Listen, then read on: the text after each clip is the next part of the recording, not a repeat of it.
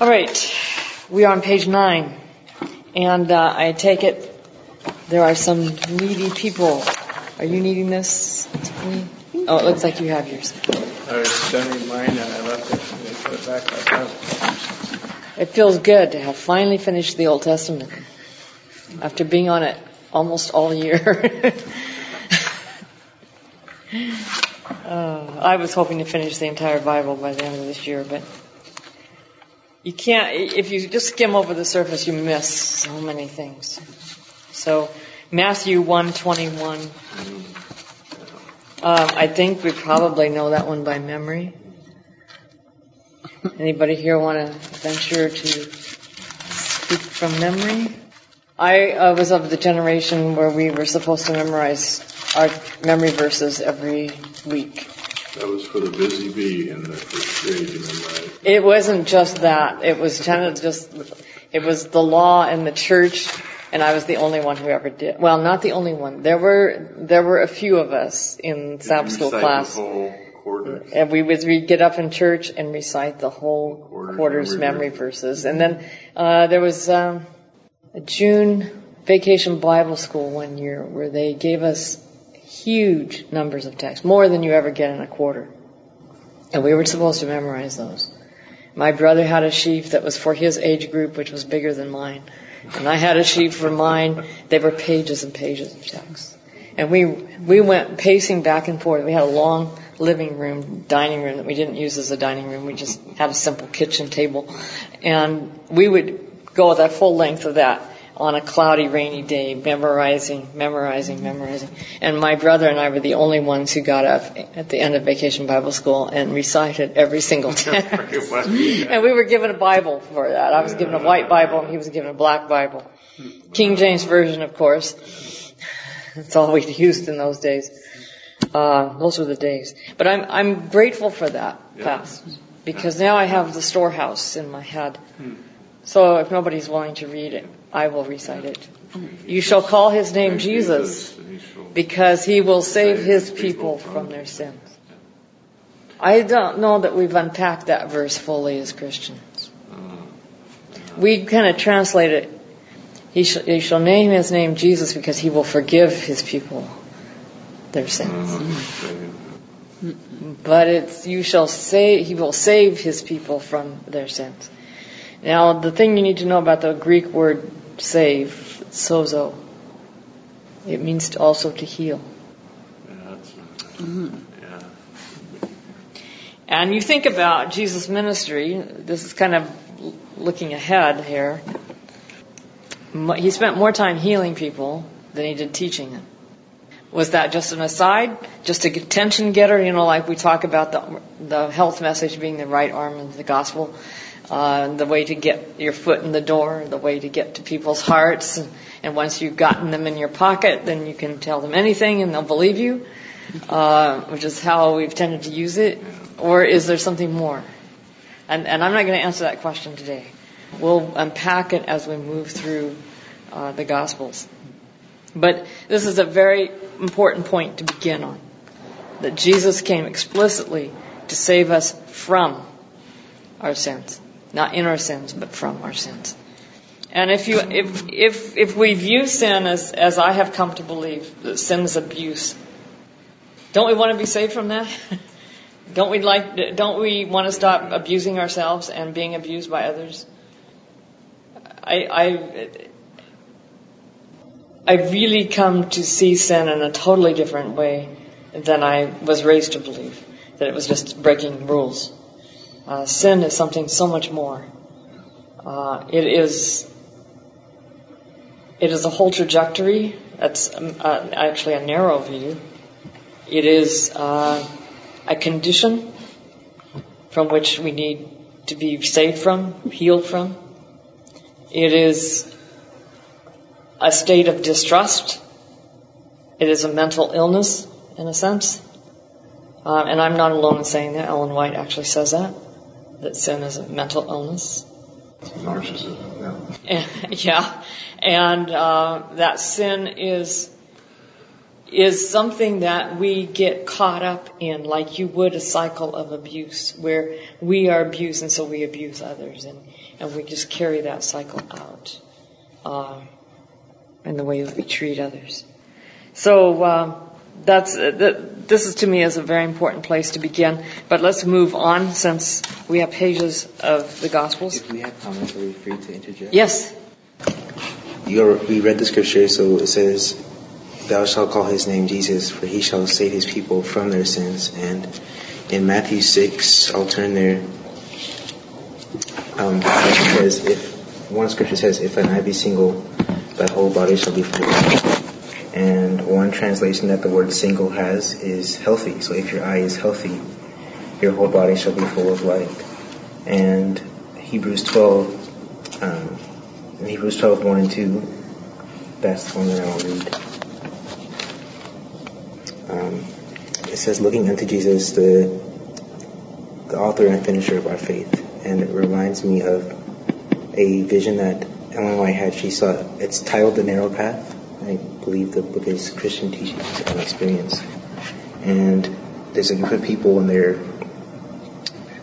they're traveling on a road, and initially they have, a horse and buggy, and then eventually the path becomes more and more narrow, so they have to let go of the buggies, and they just have horses, and then it begins to get more narrow. So now they're just walking on the path, but it's so narrow that they have to even take their shoes off and even their stockings, it says, and they're just walking on the very narrow path. And then after that, there was no more room for walking, so they just had these ropes hanging, and essentially in that vision, God was the rope that they were hanging on to. So it was either God or nothing they had. All they had to hold on to was God. And there are many people who did not stay on the path. They couldn't endure or they chose not to endure the hardships. But it didn't have to be that way for them. Yeah. But there was the group that held on to the rope, and it didn't go anywhere. The rope was there, and there was a white wall there with blood coming down the wall, which would represent, Christ's sacrifice, which is sufficient for anyone who chooses to accept it. Okay, I believe as she interpreted that vision that the cord represented faith, trusting God, because God was holding that cord. And so we want to keep this in mind as we move through the gospel. Turn to chapter 3 of Matthew and verse 15. And Tiffany, you want to read that? Sure. Just that verse. Jesus replied, "Let it be so now. It is proper for us to do this to fulfill all righteousness." Then John consented. Okay. The baptism of Jesus was necessary to fulfill all righteousness, and that is what Jesus came to do, is it not? What does it mean to fulfill all righteousness? Well, part of it is fulfilling prophecy. Right. There's one New Testament scholar who points out, I think it's in the Theological Dictionary of the New Testament, that the word fulfill in the Greek actually means to explain. To explain all righteousness. So I think... Fill with meaning. Fill with meaning, exactly. And if you look at also a different nuance of that, it would be to do everything that's right. Yeah, fill with meaning, I think. Yeah. So I think those two meanings are present here.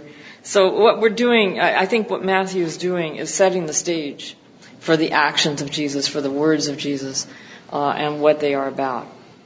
So let's move on. I'm not sure we want to try to tackle the entire Sermon on the Mount in terms of salvation, but I think we ought to at least do the Beatitudes. So let's go to Matthew 5. And Gene, that starts hitting immediately at what we've been discussing or you've been sharing with us. It's so easy for us to go that punitive he had to fulfill this list. And that isn't what it's about. It's about. And what Jesus does in the Sermon on the Mount is expose the fact that a list isn't enough. Right. And that it's the high standards are higher than that list. And we can't possibly do it on our own. And so here's where we begin. Tara, would you start with verse 3? Why don't you just read all the Beatitudes to us? They go through verse 12. Okay. Blessed are the poor in spirit, for theirs is the kingdom of heaven. Blessed are those who mourn, for they will be comforted. Blessed are the meek, for they will inherit the earth. Blessed are those who hunger and thirst for righteousness, for they will be filled. Blessed are the merciful, for they will be shown mercy. Blessed are the pure in heart, for they will see God. Blessed are the peacemakers, for they will be called children of God. Blessed are those who are persecuted because of righteousness, for theirs is the kingdom of heaven. Blessed are you when people insult you, persecute you, and falsely say all kinds of evil against you because of me. Rejoice and be glad, because great is your reward in heaven. For in the same way they persecuted the prophets who were before you. Okay, how many rules do you find in there? A number of these translations have happiness. Is that a good translation? Yes, Blessed? That's the best translation. Makaroi is happy. Let me explain the history of this. In the Old Testament, there are two words for blessed. One means happy, and the other means happy or fortunate or blessed. The other means blessed, and that one is Baruch. And Baruch means blessed as in God will bless you and smile on you with favor if you do what is right. That's the kind of blessed you have in the blessings and the cursings of the covenant. The other term is used mostly in the Psalms. For blessed is the man who walketh not in the counsel of the ungodly, or sitteth in the way of sinners, or standeth in the way of sinners, and sitteth in the seat of the ungodly. You can tell I memorized the King James Version. That blessed is happy. It's Asheri. The name Asher in the tribe of Asher, means fortunate or happy, or you could say blessed. It can mean blessed. In Psalms 128, 1 and 2, it says, Blessed is everyone that feareth the Lord, that walketh in his way. And thou shalt eat the labor of thine hands, and happy shalt thou be. So yeah, it's that. It probably uses them somewhat interchangeably, but Jesus is very consistent in using Asheri, which Asheri doesn't refer to necessarily God doing it, pouring out blessings, but the intrinsic results of doing something. And so that's how the Psalms mostly uses it. And likewise, the way Matthew is structured around the covenant. So Jesus starts with the blessings instead of with the law, because he takes the covenant and turns it upside down. So he starts with the blessings, and then he winds up in Matthew 23 with the curses. And the curses are not the normal word for curse. They are woes, which again are intrinsic results. And that's what we understand is he turned a lot of things he'd started the other. He turned just about everything upside down. Tom Blanchott had the clear word, and he uses happiness. Happiness comes from having the right attitude. Yeah. I kind of like that. Yeah. It captures really the sense of what Jesus is saying. I used to take them as individuals. Some way in my mind, I didn't sort of pick out what I tried to be, but I took it out more as that some people are going to be merciful, some are going to be persecuted, as separate kind of groups of individuals. But actually we all have all these elements in our lives. I see this actually as I don't know how to put it, almost a step-by-step process of the Christian life. Because Jesus begins with the thing that we have to have in order to have the kingdom. And that is, blessed are the people who are spiritually needy. They feel that they recognize their need. There's a sequence, isn't there? There is a sequence. And I was a very self-sufficient, independent person from the time I was about 4 or 5. And I always had trouble with this feeling your need and all of that kind of thing. It felt very, I didn't like the humility of it. I'll be honest. I didn't like the humility of it. And I didn't understand it. It made me feel vulnerable and able to be victimized. And I have, in the process of understanding that sin is abuse, I came to understand the importance of need. In fact, I remember even here at PUC teaching, I had a book that I used by Louis B. Smedes called Mere Morality. And it's on the Ten Commandments and morality. It's an ethics book. It's very biblical based, very conservative. And he claimed that love is need based. And I went, no. Well, we love because he first loved us. And I was really opposed to that. And then I began to analyze it. If we don't have a need for love, we're never going to be able to receive it. When your highest needs. Exactly. So what I've come to view is that need is foundational and that all God's creatures have it. We are created with it. And in need, in eternity where we aren't exposed to abuse and all of that, in eternity our need becomes translated into something else. And I haven't figured out exactly what that is, because I haven't reached a perfect world yet. But I would guess that need is more healthy desire, a healthy response to what is present and what can be had, as opposed to our needs and our desires are more closely related to lust, where we have a horrible deficit and vacuum, and we try to fill it with things, and we're always trying to fill that need. In eternity, where we're in control of the self, because we are loved sufficiently, we are whole people. It translates into something very different. I never thought about that, Jane. We always look at need-based, and my end of the world, I deal with it. Everything is need-driven, but it's the angels. It isn't really a need. They're just that way. They just are loving, and all that stuff is just there. So it'd be different than a need, wouldn't it? Yeah. However, I would like to suggest that the angels never have had the kind of need we have. And consequently, they never have had the experience of love on the level that we can have. Ellen White talks about that. Yeah. They've never experienced what we've experienced. Yeah. I'm wondering if it could be, for those who are married,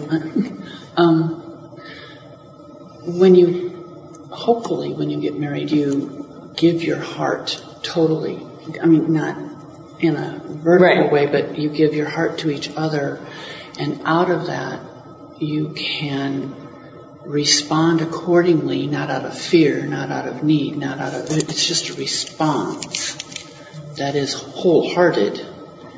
And I'm wondering if it's something similar?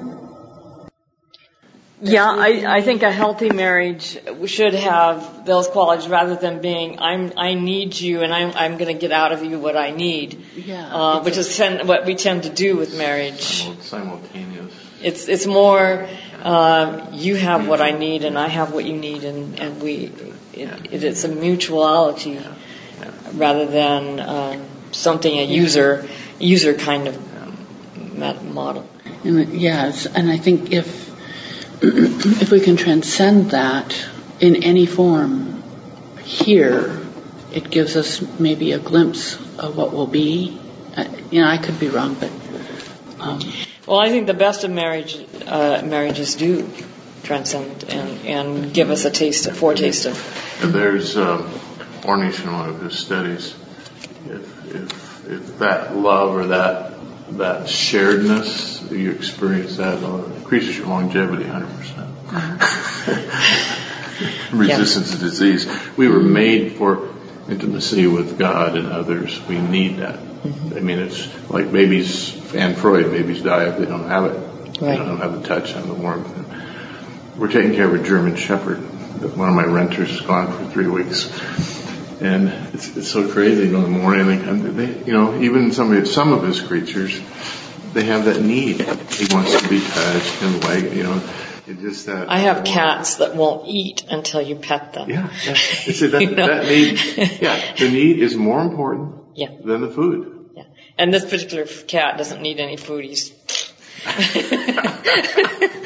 attention. He just needs the attention. In fact, if you gave him enough love, I have a feeling he would slim down. I have a couple of clients right now. They stop by us. Maybe limit the food. Yeah. I was in the yard. I have to leave it for them because they're outdoor. They're just such a kick because they neither one have. One's deeply spiritual, the other was not spiritual at all, and they got together. And they're both spiritual, but they've never experienced tenderness and compassion and warmth. And it is so fun to watch, and they just get it's just, when I hug someone, when I hug my kids now, I can actually feel. The feeling did not follow because of the damage and the abuse and how sin paralyzes and love heals, opens that up. It's fun to see. Sin also numbs. Yeah, numbs. Okay, so we start with this. This is where we start, and everybody's there. So there's nobody that can say, I can't have the kingdom because I don't have any needs. I mean, that's kind of ludicrous. So when Jesus starts out with where the kingdom is, and the kingdom for him is salvation. It's all about the business of saving people from sin. Where he starts that plan of salvation is our need. Now, back when I was in high school, it was popular to do the the steps of salvation. There was this pamphlet that was popular. We all used that. Yeah, it was the chair thing. And I got annoyed with it because it began with our need. It felt to me like we had to do something. 4 spiritual laws. The 4 spiritual laws. There you go. Yeah. And I remember countering my religion professor in my senior year of high school. It happened to be Roger Dudley. When's it, Roger? Poor man. He was stuck with me that year. I was a bit cynical, unfortunately. But I countered that the real first step for salvation was the one God began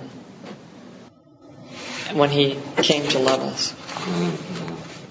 And because I think sometimes you take a person if you're a victim of abuse, and they're so shut down and afraid to be vulnerable, that when you attempt to love them, if they aren't too badly damaged, that can be the only thing that opens them up to their need.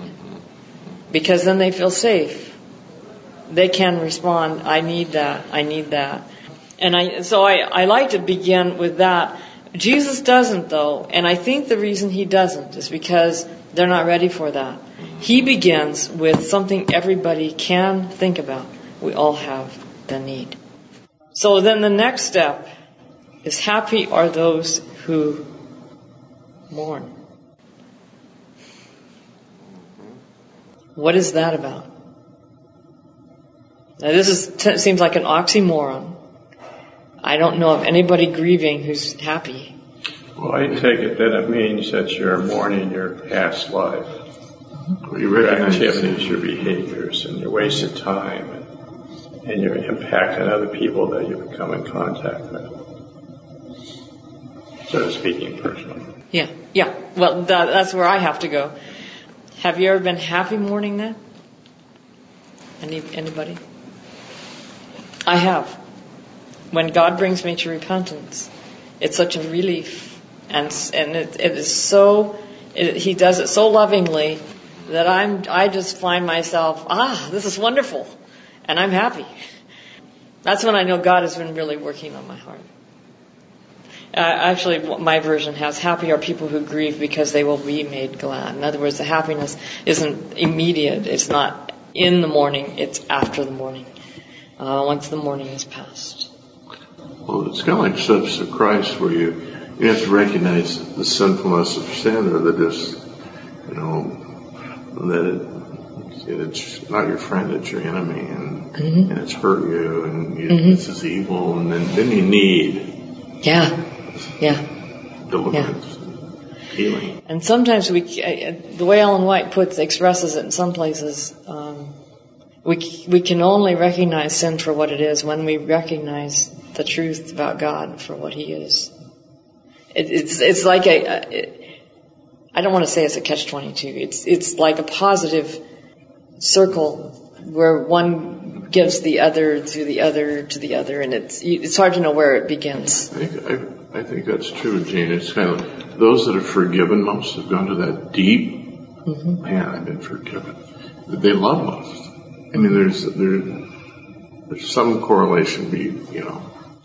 It's just a shallow recognition. Well, I think that those who are forgiven most recognize the most the horrible nature of sin. Yeah. And the pressure. They really see it for what it is, and just that's why for me breaking rules is not cut. It is not at all unpack the horrible things about sin. I have a friend who adopted 2 girls.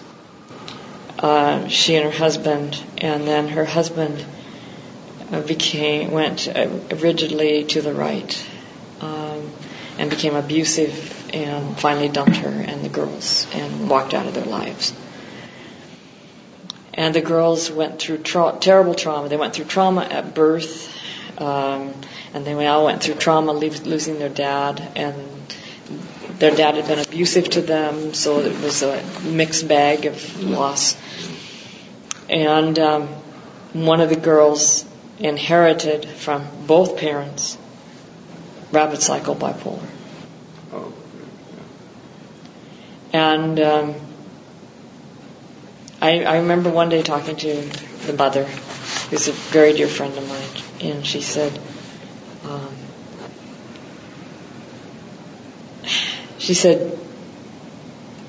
Jean, I don't understand why people are so in love with this world. She said, it is a horrible place, and sin is a terrible thing. It's like she really grasped the nature, and she had been working toward grasping that for quite a few years. She had been through the Nancy and Ron Rocky seminars, and had gone through the LRI program, and really had unpacked what sin does and all of its ramifications. But it was like the experience was so horrible to her that it was like, no, there's got to be something better than this. And I think that those who really grasp that level of sin and really experience it, they have a sensitivity. A lot of us experience sin and we just shred it. We don't even realize we're being hurt. But those who have the sensitivity to recognize sin for what it is and to experience it are those who are going to love the most, because they love the alternative so much more. And thankfully, or we can be thankful for the promise of the Holy Spirit, as many of those promises that are, because it's in Desire of Ages chapter 31. She actually says that it's the Holy Spirit that helps the individual or the heart to see. To understand the sinfulness of sin, to convict somebody of any sin, So, I see the Holy Spirit as the God with us right now, the one who has the capacity to embrace us with His love in a very real way, if we are able to accept that and able to respond to it. Okay, let's move on. And then happy are people who are hungry and thirsty for righteousness. Once you've unpacked the baggage and left it behind and embraced repentance, you're hungry and thirsty for all the love. And maybe that's the term we're looking for, the metaphor we're looking for, to talk about need. The need now becomes transformed into a thirst that can't be quenched, and yet it's quenched over and over again. But we quench it only to want it more. That's a great metaphor. You're thirsty, and you're really thirsty. I mean, I gotta have this. Yeah. I can't get enough. And you meet people who are in their first love with God. They're always reading their Bible. They can't get enough of it. Something happens in the Christian life that we lose that, and if we had the time, we'd talk about it. My sense of things is that the world tries very hard to knock it out of us. And if we succumb to that pressure, then we start becoming jaded. And Gene, I think some things that we've talked about that you're putting together, it's one of the sequences he always does. He describes how love works. It's love with all your heart, all your soul, all your mind. Heart is always first. When I work with couples, that's what they do. It's just, relationships real easy. You gotta keep the tenderness. Whatever it takes, you keep that. Every time you see them, you love that person. You keep that heartness. You keep that tenderness of warmth toward that person. Like, it's easy to lose that with God. Yeah. And then it just becomes a belief. It just becomes a practice. And it's easy not to, for his presence and his touch and his it's easy not to ever have it in the first place, which I think a lot of Adventists are in that situation. Yeah. They've inherited this religion and they put it on like a loose-fitting garment, but it's never touched their hearts. Well, it's so rule-oriented instead of love-oriented. And rule-oriented, you're not very trustful. No. It's not. Rules aren't warm and loving. I wrote a very cynical poem when I was in high school because of what I saw in academies. How the rules were administered and everything. I said all the almighty rules, may they have eternal life. I viewed it as kind of an idolatry, which it has been. Okay, moving on. Blessed, and here's the heart. Oh, wait a minute, I got ahead of myself. And happy are people who show mercy, because they will receive mercy. Now, if we're hungry and thirsty for righteousness, it isn't the kind of hunger and thirst for righteousness, well, I'm going to be right and you're wrong and I'm going to lord it over you. This is the kind of righteousness that leads us to mercy. And that's internalizing the gift of the Spirit. Yeah. In the sequence, that's a whole new thought for me. I love this because what we just said, then you hear, if you show mercy, you feel and know His tenderness, His presence. Right. It's becoming real. Yeah. And it's sometimes an unconscious process. It shows up. It is overwhelm you. Yeah. And once you show mercy. Once you have that mercy of God, and you can't show something you don't have. And so, as God has been merciful to us, and as He has treated us, I fortunately had wonderful parents who modeled that. I remember one time, my mother had to go to Walla Walla College to work on summer school classes, and so I was 12. And she instructed me how to take care of the house. And I had been helping her with the housework for years, so it wasn't that big a step forward. But I had to do all the cooking and all the cleaning and all the laundry and everything. And so I did that for that summer. And I decided to iron the clothes one morning, and so I was busy trying to iron, and I couldn't. The iron started sticking on one of Dad's shirts.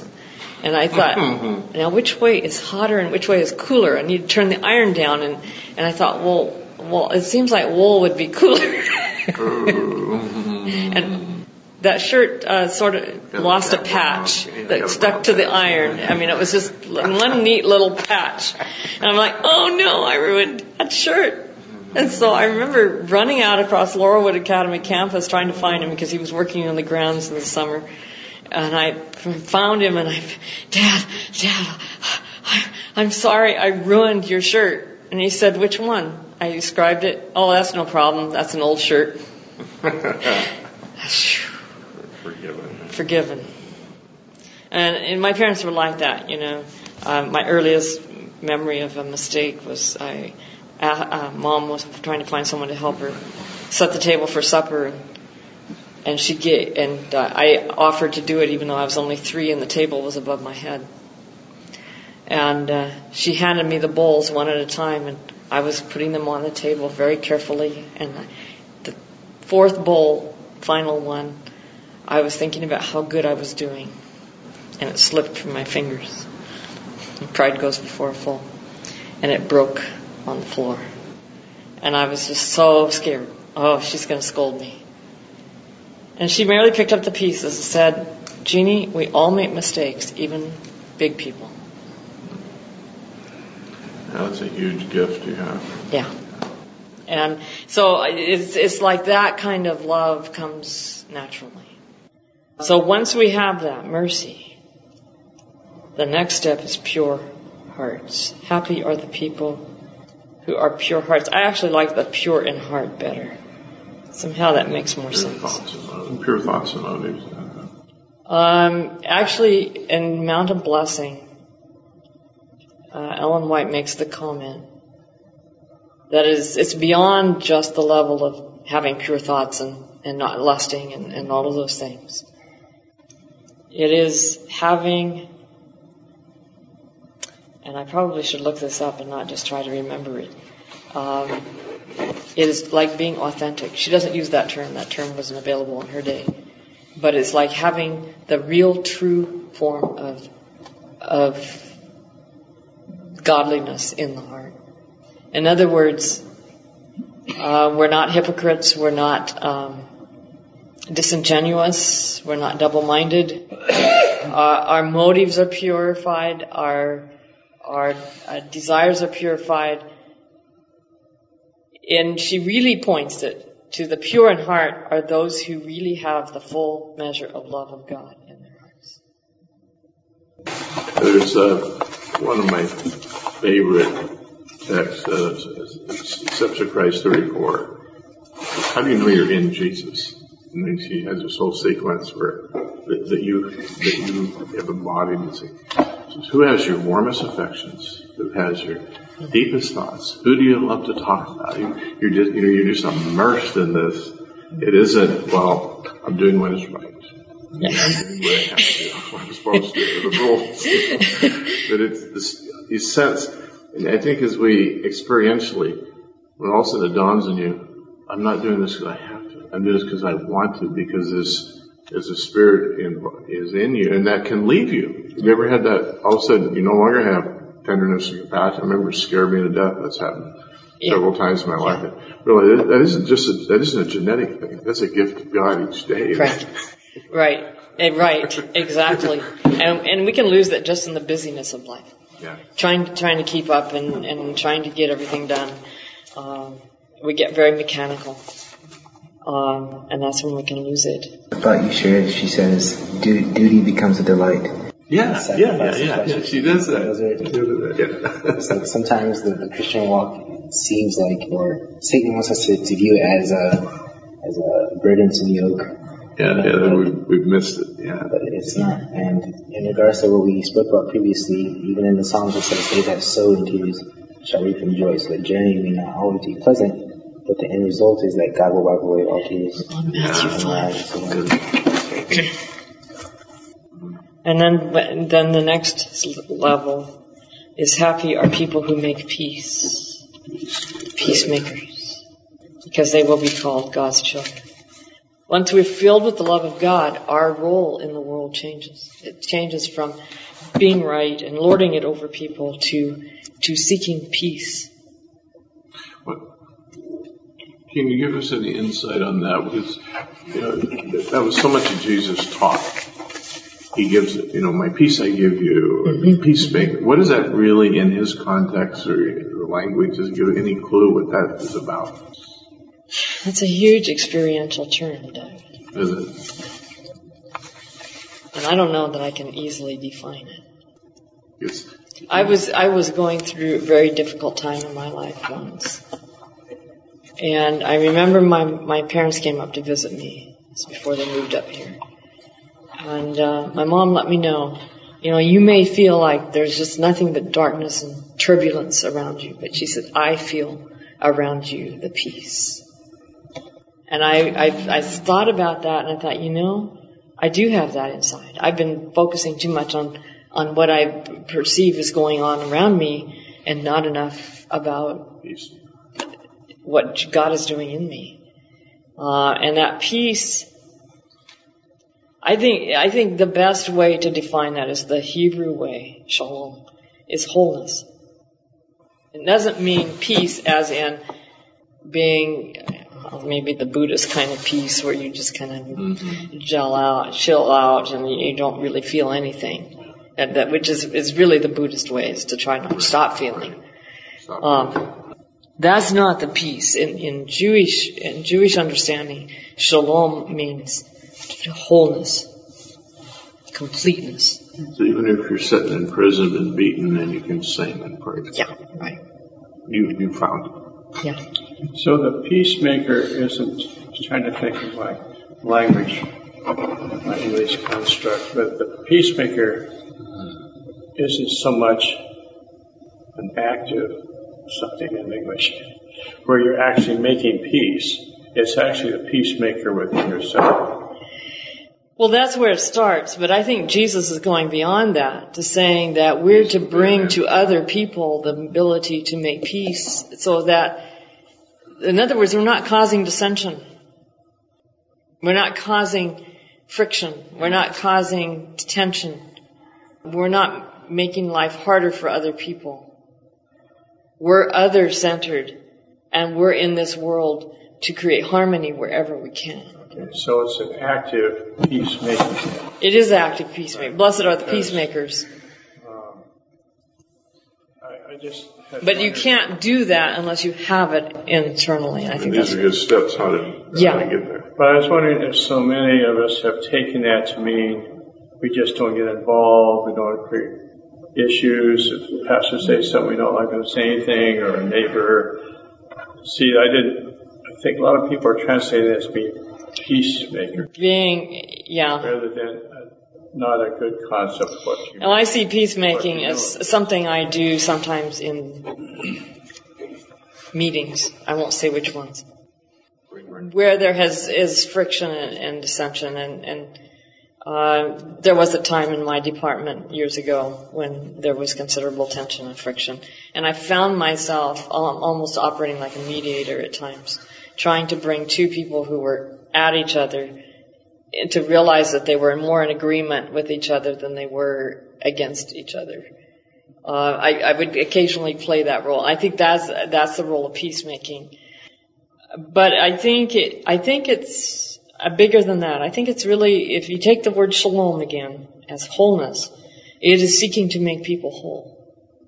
In that Hebrew sense, shalom, that wholeness was on all levels. Yeah. Physically, emotionally, spiritually, you are whole. You feel totally satisfied. I think he talked about yeah. Nothing else can give you. That's shalom. Intellectually whole. Yeah. Yeah, actually, according to, I can't think of his name, he wrote the book of Two Minds. He did a magnificent study using glasses that block one eye so that you can talk to the brain behind that eye. And he claimed we really have two brains. And when they get out of sync with each other, that's when we have turmoil and all these psychological problems. And so he worked with many patients dealing with this, and he discovered that where the trauma center usually is the left brain, the logical center, the intellectual center. It's not in the right brain. And so you see that all the time working with people. I'm sure you do. They have this sort of emotional sense that they know it's not right, it's not working, it doesn't work for them, everything's but intellectually. And you see, they just don't connect the dots. See, unfortunately, we have taught our whole society has taught left-brainedness that the left brain is supposed to control everything and dominate everything, and so it can abuse us, is what it boils down to. There's a book, Spiritual Intelligence, that has pushed beyond that. It talks about actually there are neurologists and therapists that behind, like you're talking about the behind, there's they actually have this 34 megahertz where this is a part of the brain that can integrate those things. And it says that's where spirituality operates on that higher level than we, in therapy, we operate on cognition and affect too. And they say, no, there's a whole other level. It's a spiritual. See, I believe that. They can take and actually have, University of California, they did research where actually they could look, when you're doing the brain mapping, when you're talking about spiritual things or spiritually oriented, that part of the brain that does affect, that does aesthetics, does art. It's the same part of the brain that operates spirituality. It really was interesting that it's now isn't the spiritual part of the brain the part of the brain that can experience and process love? Yeah, it's the same. And it was so helpful. One of your professors gave me that book years ago when I first came here. And it's helped me so much because people won't open up to spirituality because they've been hurt or abused by it. Well, I can get into that part of the brain through aesthetics or romance. Romance is the same part. It's all about that deep love connected. But I can start opening that part of the brain up so they might be open to those other dimensions. Because there's other things that operate in that same brainwave kind of. Which means that our religion should be beautiful. Mm-hmm. It isn't just enough to be, duty and all of that. It isn't just enough to have it be loving and kind. It needs to awaken our sense of beauty. Yeah. So that we will not tolerate anything that is not beautiful. So that's some of your most spiritual moments you've experienced? Well, I've only recently come to believe that I operate on the level of beauty, that I can't tolerate something that's not beautiful. and it's only been... Yeah. I remember, I quit talking, but I had a kind of eye-thou encounter. I'd never seen jellyfish up close. First time I went to the Marin Museum, Pfizer Church. I stand in front of the jellyfish display with the black lights, and they're all fluorescent, and no heart, no circulatory system, and this is unbelievable. And in the sense that God made or created, and the beauty of their movement and all that, you just had this kind of eye-thou encounter. I got myself in real trouble with jellyfish because I was on a boat out at Fort Bragg doing whale watching, and I was watching the jellyfish. Yeah. There were just swarms of them around that boat as we were moving forward, and I kept watching it, and of course the boat was going like this, and the next thing I knew I was down below deck trying to hold it together. Were you? And thanks to the jellyfish. But I'm the kind of person that can stand in front of an aquarium and watch for hours. Overwhelmed. Yeah. Well, let's see if we can finish this section. Happy are those whose lives are harassed. My version has. I like that term for persecution. Whose lives are harassed because they are righteous, because the kingdom of heaven is theirs. That when you're harassed, that's the hardest thing to be happy.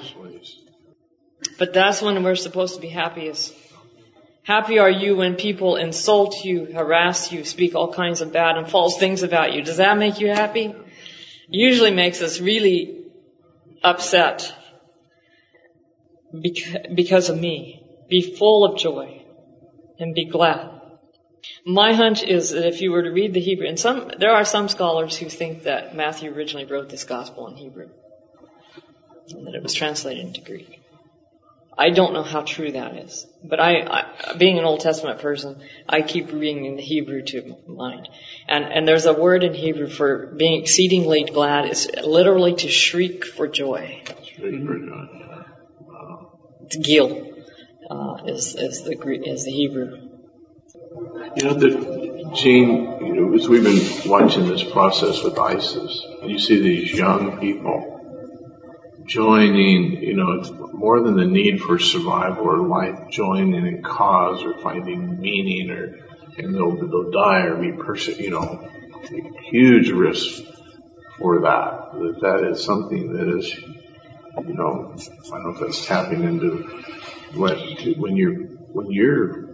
when you're out there being persecuted for, and you're doing the right thing, you're doing it for your Lord. There's a level of joy. There is something, and I call it walking in the fire with Jesus. There is something about walking in the fire with Jesus that brings you into intimacy on a level you can never gain any other way. Yeah. Well, that's a good note to end on, and the bell has rung.